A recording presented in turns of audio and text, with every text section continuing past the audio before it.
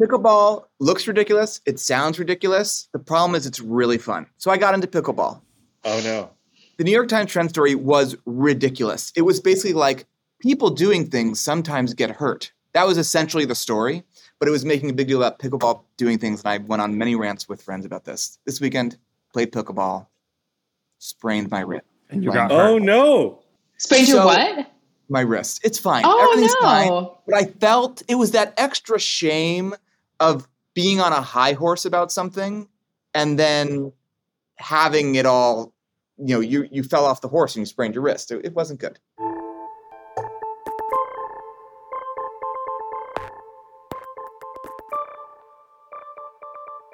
Hello and welcome to the 538 Politics podcast. I'm Galen Druk. After plenty of back and forth within the Democratic Party, last Wednesday, President Biden announced a plan to use executive action to forgive student loan debt.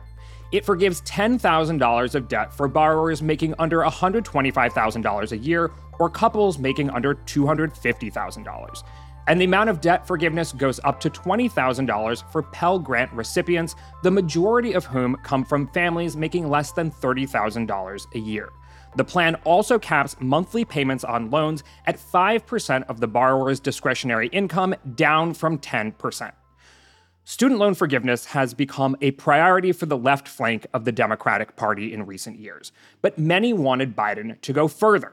So what does Biden's plan tell us about the state of Democratic politics, and what effect is it likely to have both practically and politically? We'll also discuss a recent analysis of voter registration data that suggests the number of women registering to vote surged in some states after the Dobbs decision in June.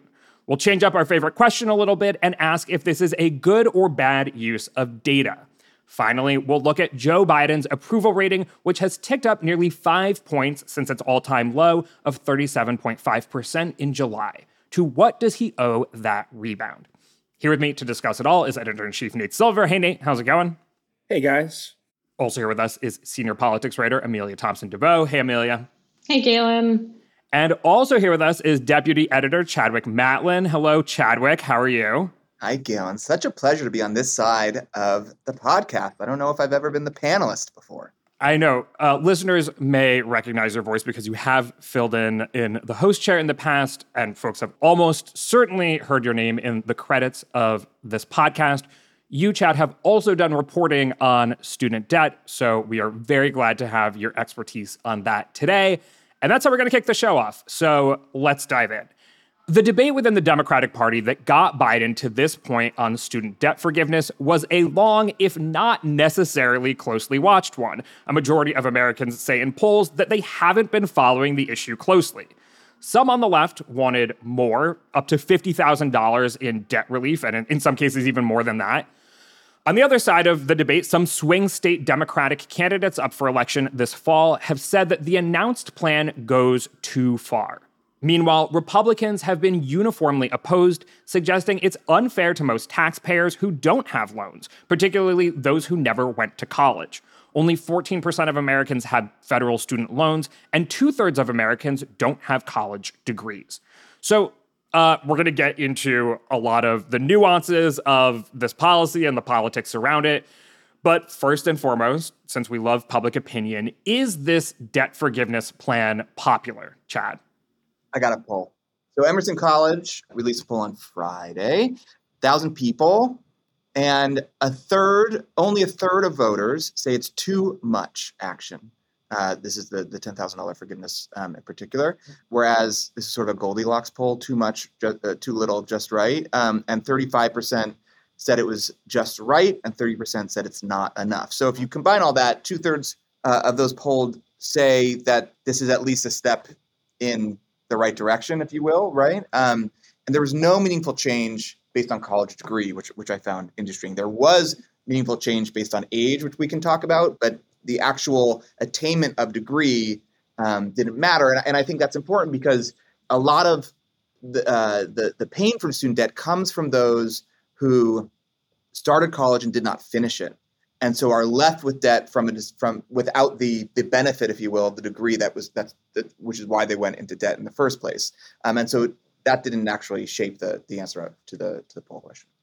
Yeah, it's interesting. I saw a CNBC poll out last week as well that showed there was actually more support for the loan forgiveness plan amongst people who didn't have a college degree than amongst people who did have a college degree. It was slight, but it was noticeable.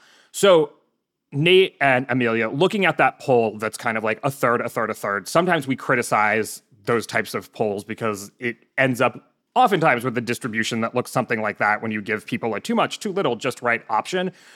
But do you think based on the data we have, we can say that this is actually a popular policy?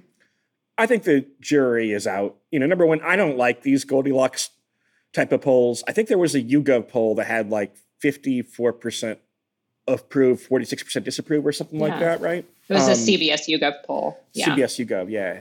That's more straightforward to me. But also, I don't think this is necessarily something that Americans were thinking about a lot. I think there's dialogue occurring about this executive act that could affect public opinion a fair bit. If you look at Tim Ryan in Ohio, he's kind of not so excited about it. And so, look, I think the Biden administration looked at this, tallied up the pluses and minuses, and concluded that the pluses outweighed. And I think they're probably right as a matter of politics. I don't expect it to be a slam dunk, however, as you see kind of by the behavior of candidates on the ground. Yeah, well, Republicans are clearly trying to turn this into an economic wedge issue, right? Yeah. We see candidates out there immediately saying, this is unfair. This is making people who didn't go to college pay for other people's degrees, that it's going to, actually lead to higher tuition in the long run, that it's going to increase inflation. This is something that immediately turned into a talking point on the right. And not all moderate Democrats are happy with it. It does seem from the polling, though, that they're not going into this with this policy being unpopular. And that seems important. It's not like they're starting from a baseline of people are sort of generally aware of this. If you call them in a poll and you ask them kind of, off the top of their head, they're like, no, I don't like that idea. Nate, you said that Biden probably looked at the political pros and cons of the actions that were at his disposal and settled on this. Obviously, we don't know what the behind-the-scenes conversations looked like, but to the best we can probably estimate, what does it seem like those pros and cons were, and how did Biden settle on this kind of action? To me, I don't know the backstory, right? To me, one pro is that people who get debt relief are going to be really happy.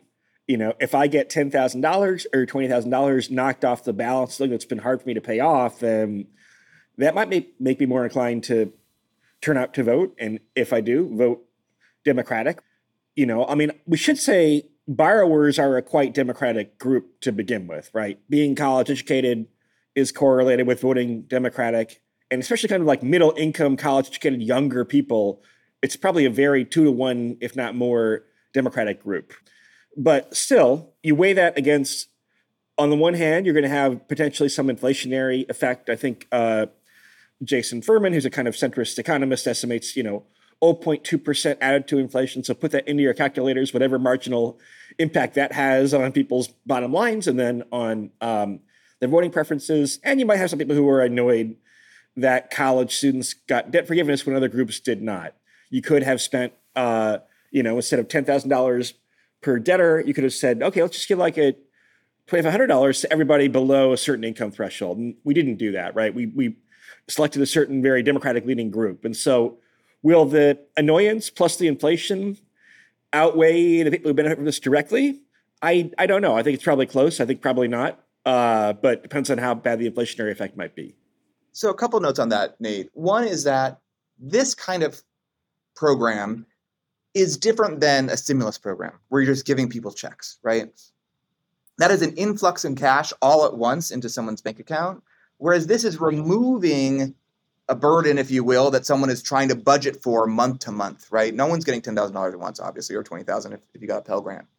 And so as a result, what might be happening is people are getting, a couple $100 a month back that they otherwise were putting toward their loans. So that's pretty different than a one-time influx of stimulus payment. I'm not saying there won't be any inflationary pressure. I'm not an economist, but it does seem like a different mechanism. And what we learned during the pandemic was that part of what drove up the inflation, and Amelia, you know this better than I, part of what drove up the inflation from the stimulus programs and the child tax credit was the all-at-onceness of it, as opposed to how distributed it was. And there was something in Europe where the inflationary pressures were, the inflation rose less than it did here because those social services were already priced in, if you will, to people's budgets. Is that right, Amelia? Yeah, I mean, it was the all-at-onceness, and it was also that it was just kind of like a blanket check that wasn't targeted to people, which had, who really needed it, which had to happen for a lot of reasons having to do with the administration of our social safety net, that we just weren't able to do that.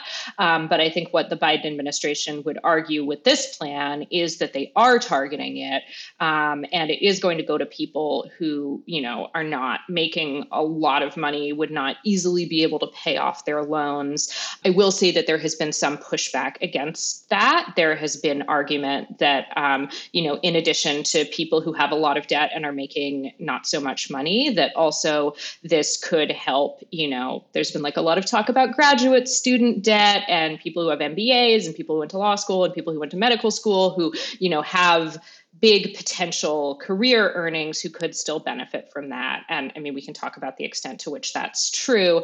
But I do think the one other thing I've seen on the inflation point that I think is important is that there's been one more pause on federal student loan payments, but then those are going to restart again in the new year. And so the other thing I've heard from people who are less convinced that this is going to have a big inflationary impact is that, yes, some people will no longer have the pressure of the payment, or they'll have a smaller payment, but other people will have to start budgeting for their student loan payments again. So it's a little hard to predict, I think, how all of this is going to play out. I gotta critique that.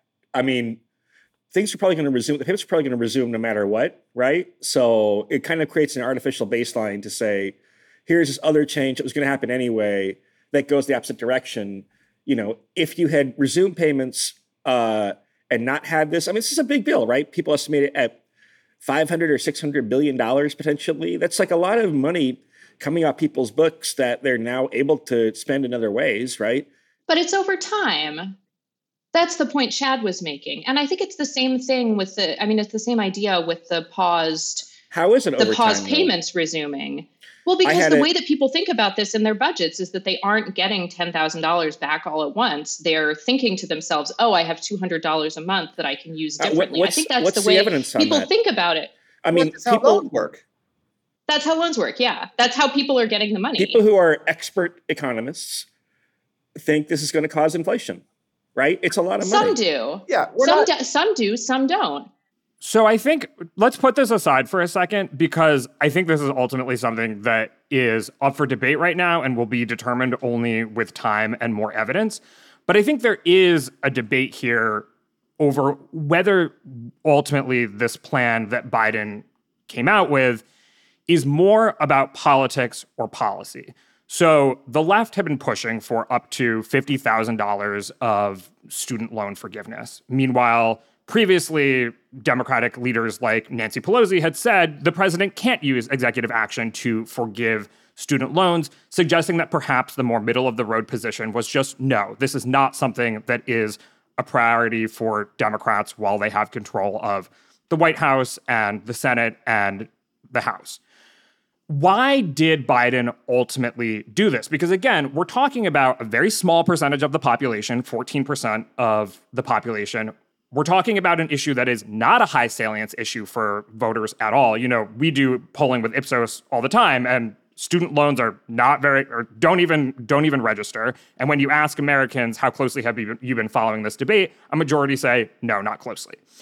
So why did Biden do this? Is it because ultimately it is really good policy? Or is it because basically this was the political sort of like triangulation that made the most sense in order to like keep the base happy, but like not go too far or whatever? I mean, it's not, I'm was trained as an economist, right? It's not particularly good policy, right? I can imagine like much worse ways that taxpayer dollars are being spent. But, it's pretty arbitrary whether you're taking out debt to go to school versus for some other purpose. like medical or credit card or whatever. Yeah, or small business loan or something like that, right? Or mortgage, right? So it clearly prioritizes a certain type of behavior. And we can talk about like how well off these people right now, but generally speaking, people with college degrees have higher socioeconomic status. That means they're going to have better like health and life outcomes in various ways. That means their earning potential over the course of their career is probably fairly high, even if they're not earning a lot right now, right? So it's like not, it's something that he could do via executive action, right? That's one big benefit. Maybe. I don't think this is going to survive the Supreme Court. I would not put money on this making it through the Roberts Court. I agree. It seems like exactly the kind of thing that the court would feel like striking down, right? I agree with that. Which changes the politics, I think. So maybe that was part of the calculation. It's like, hey, I can do the thing that base wants, but it won't necessarily happen in the end anyway. I disagree with that take too, though. I think like you say, oh, it's only 40% of people. 40% is not a trivial number, right? I mean, there are people who are directly helped by this policy a lot. And if you remove them from the table, they're not actually getting this discount.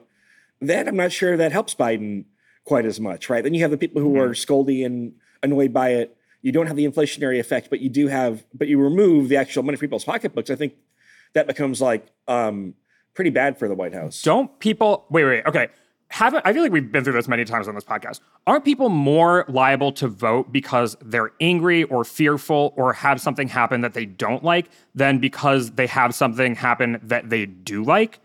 Which would suggest that if you give something to people and then the Supreme Court takes it away, and there's already this strain in the culture that's like, the Supreme Court is too conservative, they're striking down all of the Democrats' priorities, then you have one more reason to be angry, which seems like, ultimately, I think we have good data that shows that people are more liable to vote when they're angry than when they're happy. Well, Democrats are already maxing out on the anger motivation to vote scale, right? We can talk about that in the women registering segment later. But like, they're not lacking for reasons to turn their base out. That was the argument for this like 6 months ago, before Biden had these various things passed, before the Dobbs decision, whatever else. $10,000 is a pretty meaningful impact. This is not a trivial amount of money. It's a life-changing sum potentially for some people. I would think that would have some effect that's fairly direct. I got to give this to Chad. Chad, you have done kind of more research than any of us here in terms of student loan forgiveness. What's your estimation here?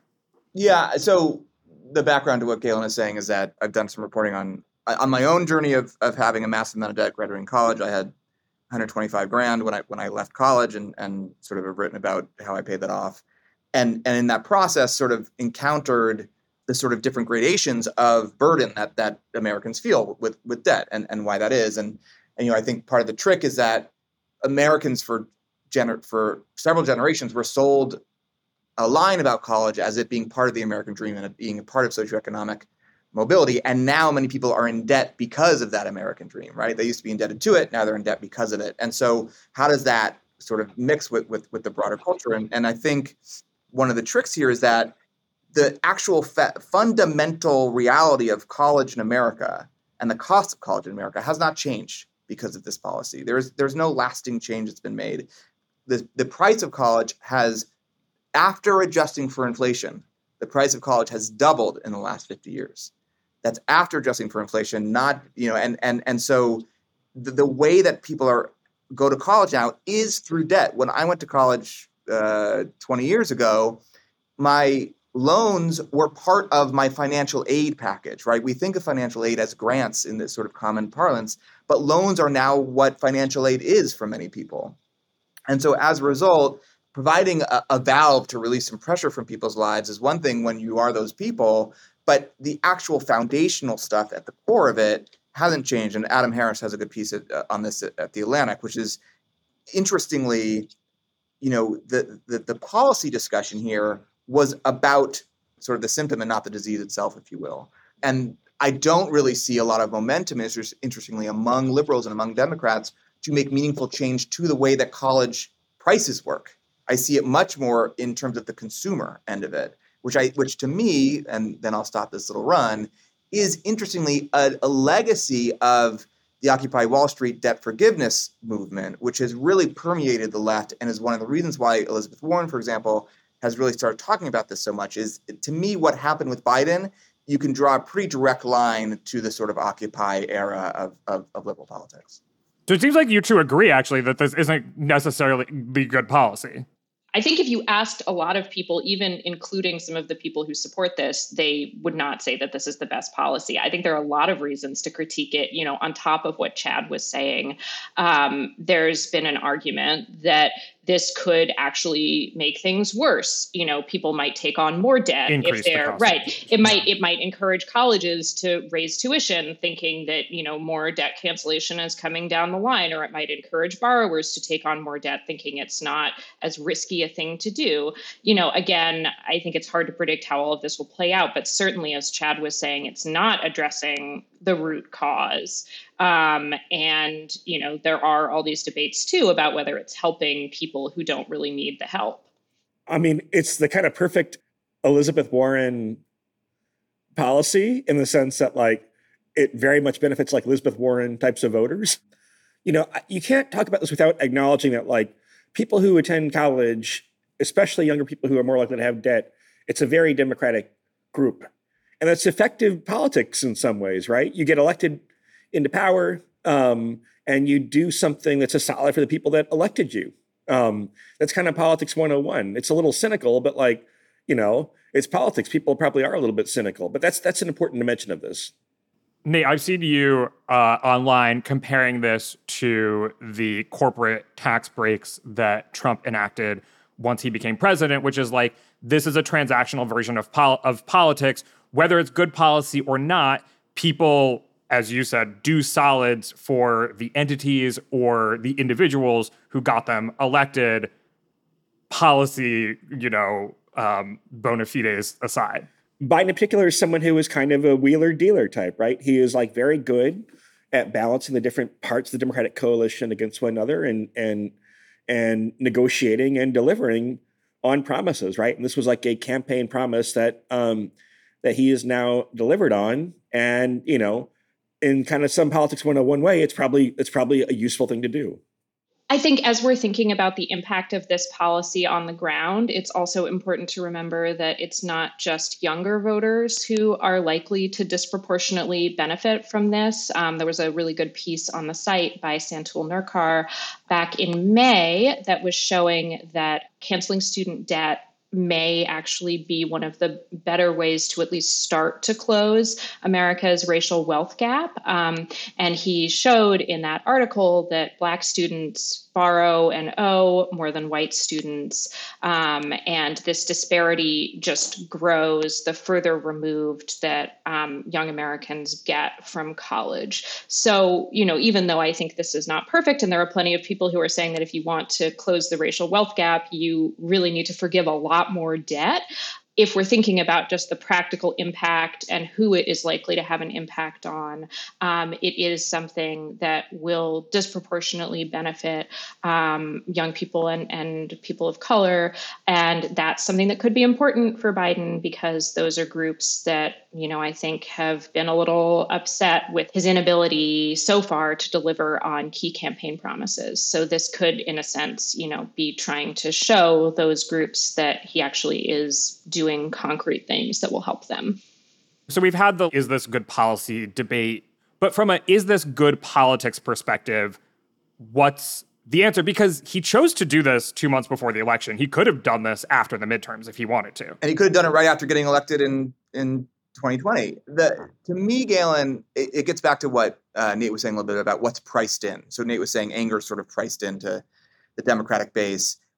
Anger about government handouts is priced into the Republican base as well, right? That's not going to be something that really registers. And so to me, that this thing where if only 14% of the country is really paying attention, but this is as personal of an issue as possible for those 14% or however many percent end up deciding to care about it, that there's a real chance of conversion. And I should say it's 40-some. It's 40-some percent who say they're closely paying attention, but only 14% of whom. I see. I'm sorry. I misunderstood. So, but all that to say is, I do think that from a politics perspective, there is a possibility of conversion on this because it's so directly affected. That may be another policy that if you just funded community colleges better, that's not going to be the same kind of a political conversion opportunity.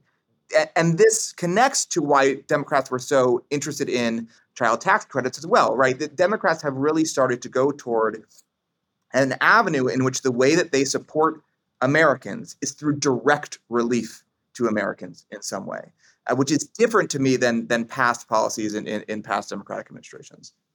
But the child tax credit didn't help Democrats that much politically. So yeah, it ended up being unpopular. Yeah. So how do you think that comparison, so let's assume that's the right comparison to make here. What do you think that means for the political future of this decision, Chad? Yeah, that's interesting. I mean, when you say it didn't help much politically, you're talking about polling or actual electoral results? I think polling, it definitely they ended up underwater. Yeah. And it helped people. It really helped the people who got it. But I don't think, when it ended, there wasn't this sort of huge political clamor to let's keep this going. It sort of died quietly. And even though it worked, I don't know, there hasn't really been any discussion about bringing it back. Yeah, that's a great point. And that was, I think, probably more directly tied to inflation than anything that will come out of this one, just because of the size and the scope of it. So, that's a point well taken. To me, it's in part about what are people going to say on the stump in October? And another point against my argument is that if some Democrats aren't even willing to talk about this, right? If Tim Ryan's not going to talk about this in Ohio, then who is it actually politically beneficial for? Because if it's only liberals who are talking about it to liberal bases, then that's more priced in stuff. So actually, maybe I'm all turned around. Maybe not good politics. Who knows, Nate, where do you come down? You seem more convinced, Nate, that this could be good politics. I don't think they would have done it if it wasn't good, if they didn't think it was good politics, right? Which, I mean, obviously... Well, if they think it's good politics or it's good politics are two different questions, potentially. But Nate, say your piece. Well, there is a self-dealing element of this, which is that people who work in Democratic politics are extremely likely to have college degrees and not be making that great in income, right? They're very likely to be in debt, in other words, right? Because these are not great paying jobs, but they're jobs that require college degrees for the most part. But look, I mean, they took their time on this. I think the straightforward reading of that is that they kind of did tally up, like I said, like the balance sheet and look at the pluses and minuses. I mean, there are arguments you can make against it. You kind of see this in some GOP advertising, I'm a welder. I didn't go to college, right? Now I have to pay for some, philosophy graduate at Middlebury for her gender studies degree, right? That's like the stereotype that you'll hear. I'm not sure how effective that will be or not. There are a lot of other issues, but that's the argument that you'll see made, and maybe it'll sway some people. I don't know. I mean, I'm not sure how much the Tim Ryan argument is really I don't know how much the sort of good politics aspect of this relies on Tim Ryan going out and talking to voters about this. I mean, I see this more as sort of a base mobilization, basically getting young voters who had been pretty turned off from Biden and the Biden administration to want to come out and vote. And I don't know, maybe the Biden administration sees the kind of multiplicative effect. They want to be able to say they're doing something. This is a sort of clear thing that they can say they're doing. It's easy for people to understand, and then put that on top of what's happening with abortion, the economy getting better, seemingly sort of inflation maybe cooling down a little bit. Although I don't know, we see that in economic indicators. I don't know how much people are actually perceiving that on the ground. But maybe there's an idea that all of this taken together, it will give these voters who generally don't tend to turn out in midterm elections, both a reason to vote for Democrats and a reason to vote against Republicans. Thank you, Chad. Whether it'll work out that way, I mean, I do think, as Nate was saying, this decision has handed Republicans a ready-made campaign ad to roll out, and one that, might resonate with Republicans or independents. So, there's potential for it to not work, and there's potential for it to just not have an impact. But I think that's more the idea. Rather than sort of being able to get moderate voters to vote for Democrats. I saw it more as trying to actually get young voters to vote at all. Yeah, I mean, I think that's a really good point. And we've actually seen that during Biden's first year and a half plus, he has seen his most downward movement in approval polling amongst young people overall, and in particular young Democrats. And so that's a part of the polling that I'm going to be watching on this. I think we saw in 2018 that the drop-off in terms of young voters turning out to the polls in the midterms was significantly less than we usually expect in midterm voting. And so if they can, if Democrats can try to replicate that, of course, they're going to want to. And that's one of the biggest pitfalls of the midterm cycle for Democrats usually, which is that one of their most supportive groups doesn't turn out. And so, we're going to get polling back on this, and we'll get exit polls eventually. And so we will be able to answer better whether or not this was good politics. But for now, I think this has been a fruitful debate, and we are going to let Chad go and say hello to our politics editor, Sarah Frostenson. But Chad, thank you so much for joining the podcast today. Bye, guys. What a treat. I'll talk to you next time. Today's podcast is brought to you by Shopify. Ready to make the smartest choice for your business? Say hello to Shopify, the global commerce platform that makes selling a breeze. Whether you're starting your online shop, opening your first physical store, or hitting 1 million orders, Shopify is your growth partner. Sell everywhere with Shopify's all-in-one e-commerce platform and in-person POS system. Turn browsers into buyers with Shopify's best-converting checkout, 36% better than other platforms. Effortlessly sell more with Shopify Magic, your AI-powered all-star. Did you know Shopify powers 10% of all e-commerce in the US and supports global brands like Allbirds, Rothy's, and Brooklinen? Join millions of successful entrepreneurs across 175 countries, backed by Shopify's extensive support and help resources. Because businesses that grow, grow with Shopify. Start your success story today. Sign up for a $1 per month trial period at shopify.com/538. That's the numbers, not the letters. Shopify.com/538. Hey, I'm Andy Mitchell, a New York Times bestselling author. And I'm Sabrina Kohlberg, a morning television producer. We're moms of toddlers and best friends of 20 years. And we both love to talk about being parents, yes, but also pop culture. So we're combining our two interests by talking to celebrities, writers, and fellow scholars of TV and movies. Cinema, really. About what we all can learn from the fictional moms we love to watch. From ABC Audio and Good Morning America, Pop Culture Moms is out now wherever you listen to podcasts. In place of our regular good use of polling or bad use of polling segment, today we have more of a good use of data or bad use of data. And to do that, joining us is politics editor Sarah Frostenson. Hello, Sarah, and welcome to the podcast. Hey, y'all. Okay, so last week, the New York Times Upshot and the Philadelphia Inquirer published analyses showing that voter registration amongst women grew in a number of states after the Dobbs decision. The Upshot noted that, quote, in the weeks after the court's decision, more than 70% of newly registered voters in Kansas were women, according to analysis of the state's registered voter list. They looked at 10 states overall and found, quote, the increase varied greatly across the 10 states, Kansas, Pennsylvania, Ohio, Oklahoma, Florida, North Carolina, Idaho, Alabama, New Mexico, and Maine, with some states showing a pronounced surge in the share of new registrants who were women and others showing little change at all. The total number of women registering to vote in those states rose by about 35% after the decision compared with the month before the leak. Men had an uptick of 9%. They then conclude, quote, on its own, the rise in registration does not necessarily mean much. The new registrants make up a tiny fraction of the electorate. The share of all registered voters in those 10 states who are women remains essentially unchanged.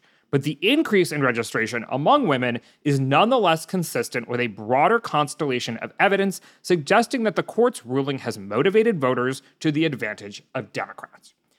So, here's the conflict, which is probably pretty obvious at this point. On one hand, this seems like significant news. You know, in places like Kansas, the share of women registering to vote increasing by 70%. On the other hand, they say in their own reporting that it doesn't seem to matter. So help me make sense of this. Is this a good use of data or a bad use of data? Sarah, kick us off. I wanted to see what Nate and Amelia were going to say so I could be a voice of contention. But don't worry, Sarah. I'll fight with you, whatever you say. If I promise that, do you feel more comfortable? That sounds good. Okay, my honest read on it is that this was a bad use of data. I really like the work that the Upshot does, but overall, they're not finding a trend that has continued to increase. If anything, it's like dipped off after the numbers here in August. And the other thing is it wasn't consistent across all states.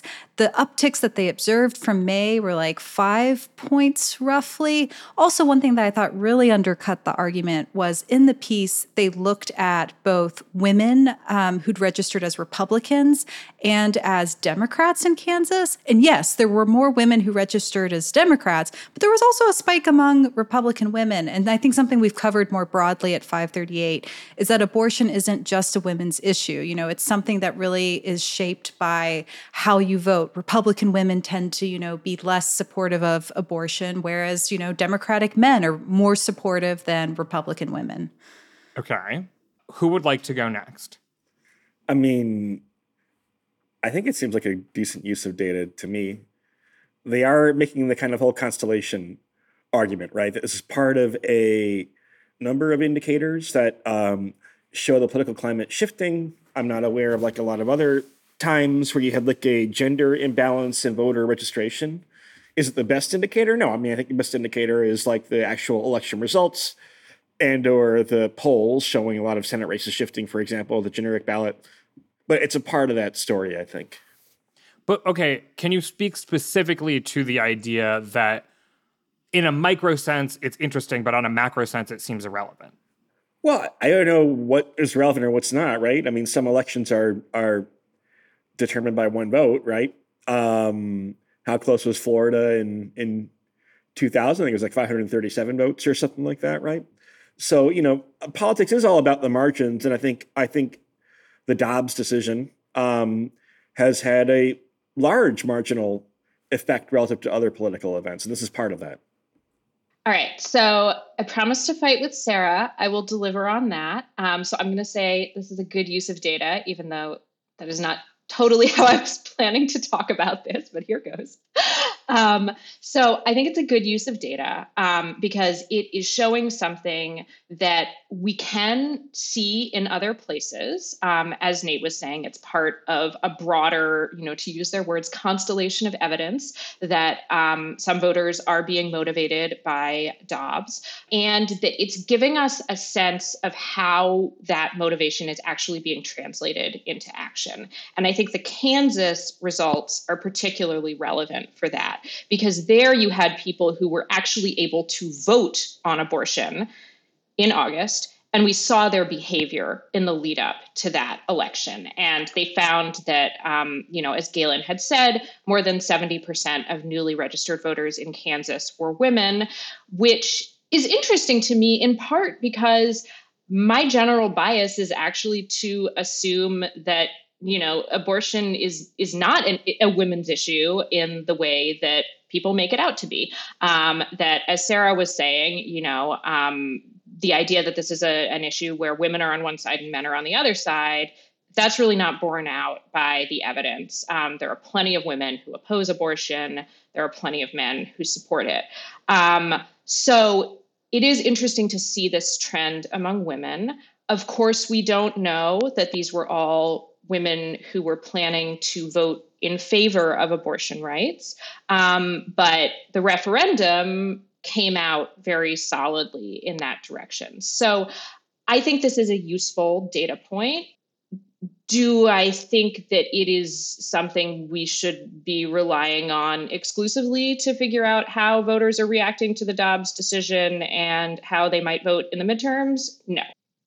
I do think Amelia and Nate make some really good points. I just think in terms of like this broader constellation, that this is probably the weakest point in favor of that because of the stat that the Times drills into, which is this idea that the registration uptick has begun to fade and that the share of all registered voters in those 10 states who are women remains essentially unchanged. That to me is a pretty large caveat to put in a piece to then point to something that is supposed to be indicative of Democrats gaining ground in these states. I think the strongest argument in favor of it is something we've talked about before, is this idea that, right, abortion and how it's going to play out is going to vary from state to state. And I did think that the Upshot piece did a great job of talking about what things look like in Kansas and Pennsylvania, in a state like Ohio that has restrictions versus, somewhere like Maine where abortion isn't on the ballot in the same way, or a state like New Mexico where abortion also isn't something that's expected to be challenged.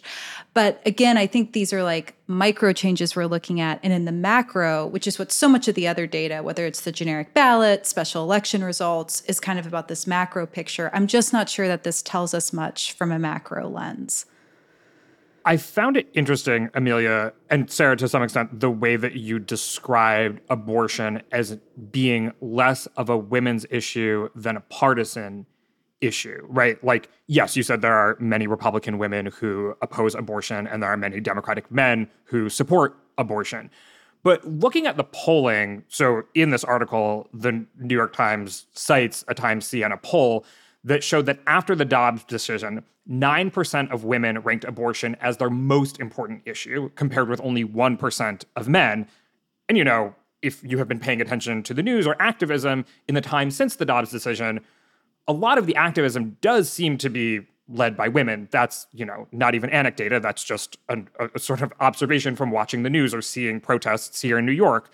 There has to be some difference, right, between like how women and men react to this issue. And maybe this data is more evidence of that, actually. So I think you're bringing up a good point, Galen, which is that just because when you look at polling on people's views about whether abortion should be legal or not, you don't see big differences between men and women overall, but there is an intensity difference that women are generally more likely to prioritize this as an issue and perhaps get more involved in activism around it. And that's one thing that I've actually just been curious about in the lead up to the midterms. Would we see women, especially on the left, being more mobilized by the Dobbs decision? And, there is evidence, not just in this analysis, that is happening.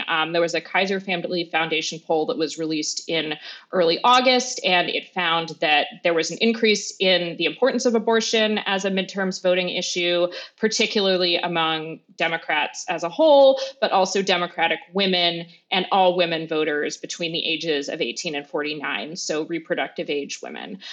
So, I think there is evidence that this is an issue that could be motivating a specific group of women. I guess what I have a problem with is looking at an uptick in registrations among women and assuming that will benefit Democrats, because, I think there are some assumptions that go into that are perhaps defensible. There has been a change that makes people angry on the left side, so they're more likely to mobilize. But there are plenty of women who oppose abortion, and I think that's something that often gets left out of the debate. And I think that's my main objection to that framing, that, there are lots of Democratic women for whom this does seem to be an increasingly important issue.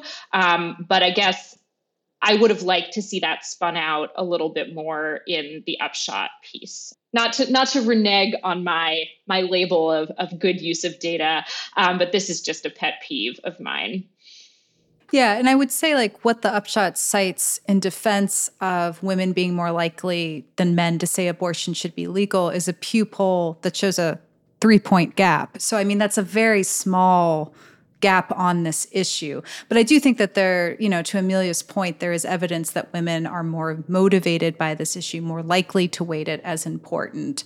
But I do think some of the emphasis on what women are doing misses the larger picture on this. And I think it misses the fact that, I'm interested in how Democratic men are responding to the Dobbs decision, because I think I'm interested generally in how the whole Democratic coalition and also how, for example, independent men are responding to it. So I think, in a sense, the focus on women fine, let's look at how women are responding. But I also want to know how other groups are responding to this. And I think there's just sort of an assumption that women are going to be more motivated, and maybe that will prove to be true. But I just prefer not to go in with that lens. I mean, are we seeing evidence in the polling more broadly that the gender gap is widening or contracting? Well, actually, one interesting element is that related to the segment earlier about who goes to college, more and more it's women who go to college and not men. So as you have Democrats rely more and more on college-educated voters, it's going to be women more and more too, especially among younger women. Yeah, so I'm looking at a recent Pew survey with midterm election preferences, and it's showing 41% of men preferring the Democratic candidate, 47% preferring the Republican candidate, and then 47% of women preferring the Democratic candidate and 38% preferring the Republican candidate. So that's a difference, but it's not a huge one. And I think it sort of reinforces something that we saw during Trump's presidency and the 2016 and 2020 elections, especially, that women as a voting bloc are actually quite complicated, and the way they think about politics can be very different, and that white women in particular think about politics differently than women of color. So I am less inclined to put a lot of stock into the gender gap, I think, especially after 2020, but it is something that is good to continue to keep an eye on, especially in the upcoming midterms.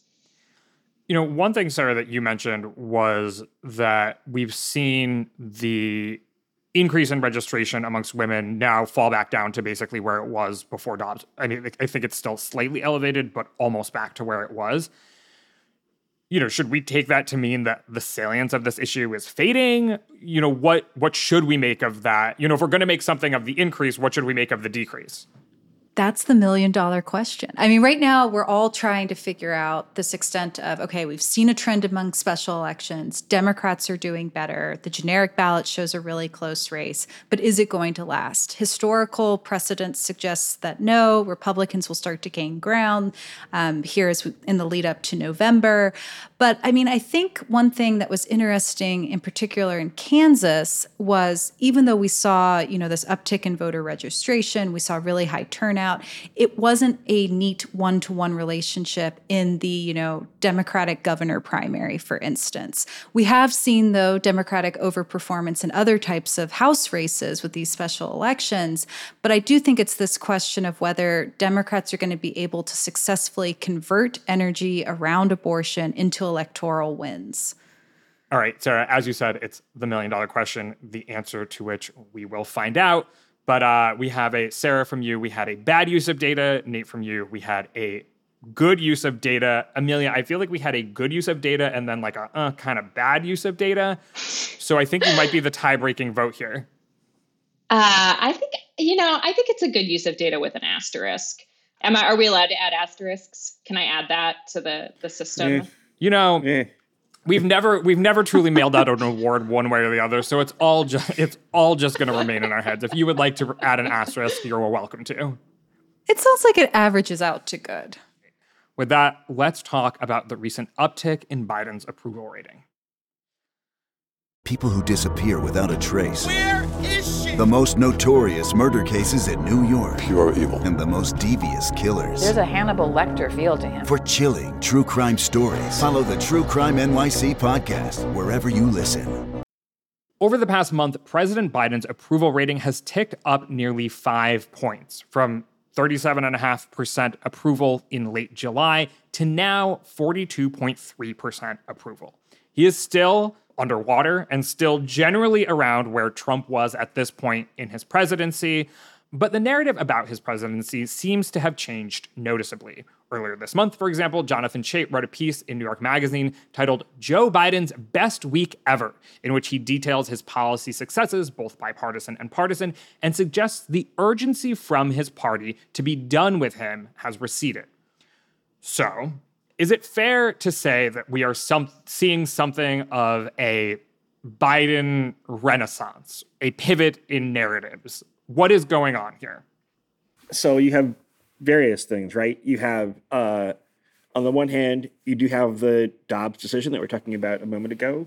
On the second hand, you have various legislative and I guess now executive branch successes, or at least policy enactments, right? And third, you have some improving underlying conditions. So the economy's been doing a little better lately. At least inflation has been lower in the last couple of reports. You haven't had a new COVID wave like you had with Delta last year or something. There's a lot of people getting COVID, but not a lot of people dying relative to previous waves. Still a lot in absolute numbers. So conditions are improving. And I think, to the extent the public's a weather vane, they're giving Biden some credit for that. Nate, I am curious, though. I want to drill down on something here because the improvement in Biden's approval rating hasn't tracked with, for example, improvement in Democrats' lot. The improvement for Biden has really happened just in the past month. Like, he hit his nadir in late July 22nd, I think it is, according to our approval tracker. So it seems like really for Biden specifically, something has happened within the past month and not, say, since mid-June.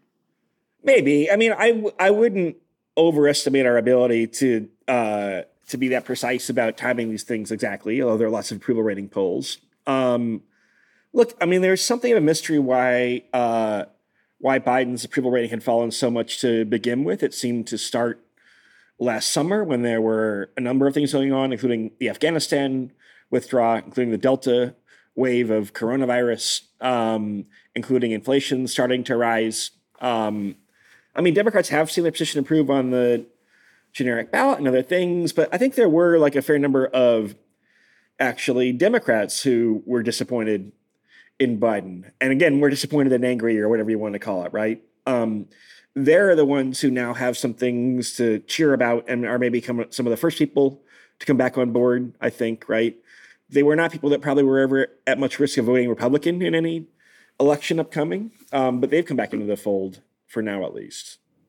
But so have independents. I mean, this was something that former 538er Walt Hickey wrote about at Business Insider, and he was looking at a Gallup poll done here in August, and it was a 6-point gain for Biden overall, yes, but 9 points among independents. And Morning Consult had similar polling out in August that also showed a jump among independents.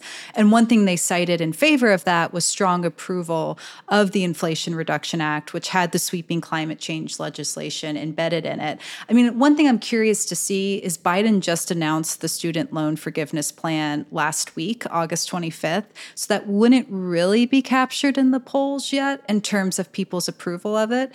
And it was something that centrist Democrats didn't love. There were some reports on, it could contribute to inflation. I agree that it's something that makes maybe parts of the Democratic base really excited, though there were criticisms from some on the left that it didn't go far enough.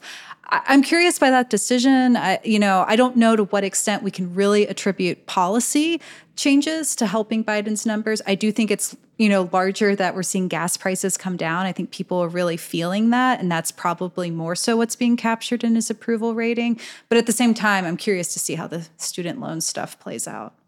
Yeah. I mean, if I were going to be super reductive, I would just say gas prices peaked. We're at a really high level looks like they peaked in early to mid-June, and then they started falling really steeply. And so the point at which people would have noticed that and started registering it, and in particular, falling below $4 a gallon, I think those symbolic dips are important for the way people think about whether something's improving. I think that has a lot to do with it. Yeah, what other groups can we look at and say, Biden has disproportionately made up ground or attracted these people? You said independents, Sarah. Are we seeing particular movement amongst Democrats themselves or young people, old people? I mean, as we mentioned, he's made some of his biggest losses with young people. He's also made some of his biggest losses with Hispanic voters, for example. Do we know who he's gaining ground with? It's an interesting question, Galen. I took a look at YouGov's trend for Biden approval. And one thing that I thought was interesting is I looked at men versus women, I guess going back on what I was saying about the gender gap a little while ago. And it's interesting to see that actually Biden's numbers are not really improving among women, but they have improved quite substantially among men. So, I don't totally know what to make of that, because I think if you were assuming that the Dobbs decision would motivate women and perhaps make women feel more favorably about a Democratic administration that supports abortion rights, you might expect that women would be feeling more positively about the Biden administration. That is not what I'm seeing, at least in the YouGov trend. I mean, the argument against it, of course, is, the Dobbs decision happened and there was really very little the Biden administration could do to respond to the Supreme Court.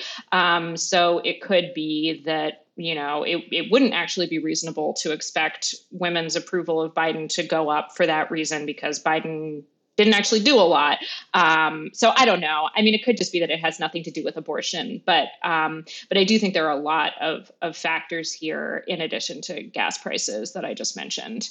And looking at some of these other trends, so Black voters, not seeing really much of an uptick in approval at all. Again, according to this YouGov trend data, Hispanic voters, it's a similar dynamic, maybe a tiny increase, not huge, although, small increases in approval are meaningful given how static this tends to be these days.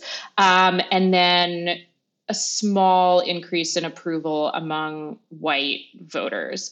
So that is interesting that, it seems like Biden's numbers are improving, albeit not dramatically among white and Hispanic voters, not among Black voters. And then looking at age, so if we look at the youngest age group, Biden's approval is not going up among under 30. However, it did go up quite substantially among ages 30 to 44.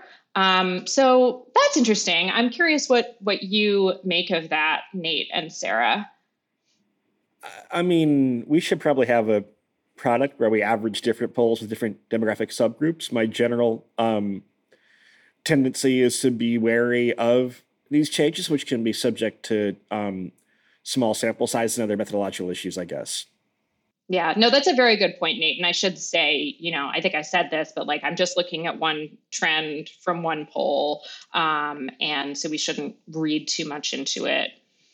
It seemed something like approval for Biden and intention to vote for Democrats in the midterms had sort of decreased in correlation, right? We were seeing Democrats improve their lot in generic ballot polling while Biden hadn't really been improving. Should we think of this as something more of a return to the mean and now Biden's approval getting more in line with generic ballot polling? Or is this good news on top of all of that for Democrats? Should we expect the generic ballot polling to increase even more now that Biden's approval is going up? Sort of which is this just a lagging indicator at the end of the day? It's funny you say lagging indicator. That's what I was going to say to describe Biden's approval rating, because it does feel like that. We've seen this generic ballot shift before Biden's numbers started to tick up. And I think, maybe Nate will disagree with me here, but he had a piece earlier this year that was saying, Biden's approval numbers might be bad, but that doesn't necessarily tell us much about the midterm, in the sense that our better factor to look at there is the generic ballot polling. So I'm not sure that we can look at this uptick in Biden's approval and be like, oh, this is great news for Democrats. We're going to see, XYZ happen as a result. Yeah, I tend to agree. I mean, I think when you have this kind of gap between the generic ballot and approval ratings, then the generic ballot was a more relevant indicator anyway for 2022, maybe not 2024, right? And also, maybe also mean reverting in the sense of it was a little bit of a mystery why Biden's numbers were so low, right? Most presidents are pretty unpopular now. But he was kind of, even lower than Trump had been, or about the same as Trump had been in a comparable stage of the presidency. And so maybe there is some mean reversion here. Yeah. I mean, I think it's possible that as Biden's ratings get better, he'll just become less of a factor in voters' decision making. And there's a recent Pew survey that I think supports that, which is it found that currently about half of registered voters say that Biden is not much of a factor in their midterm vote. 31% think of their vote as a vote against Biden, and 19% see it as a vote for him.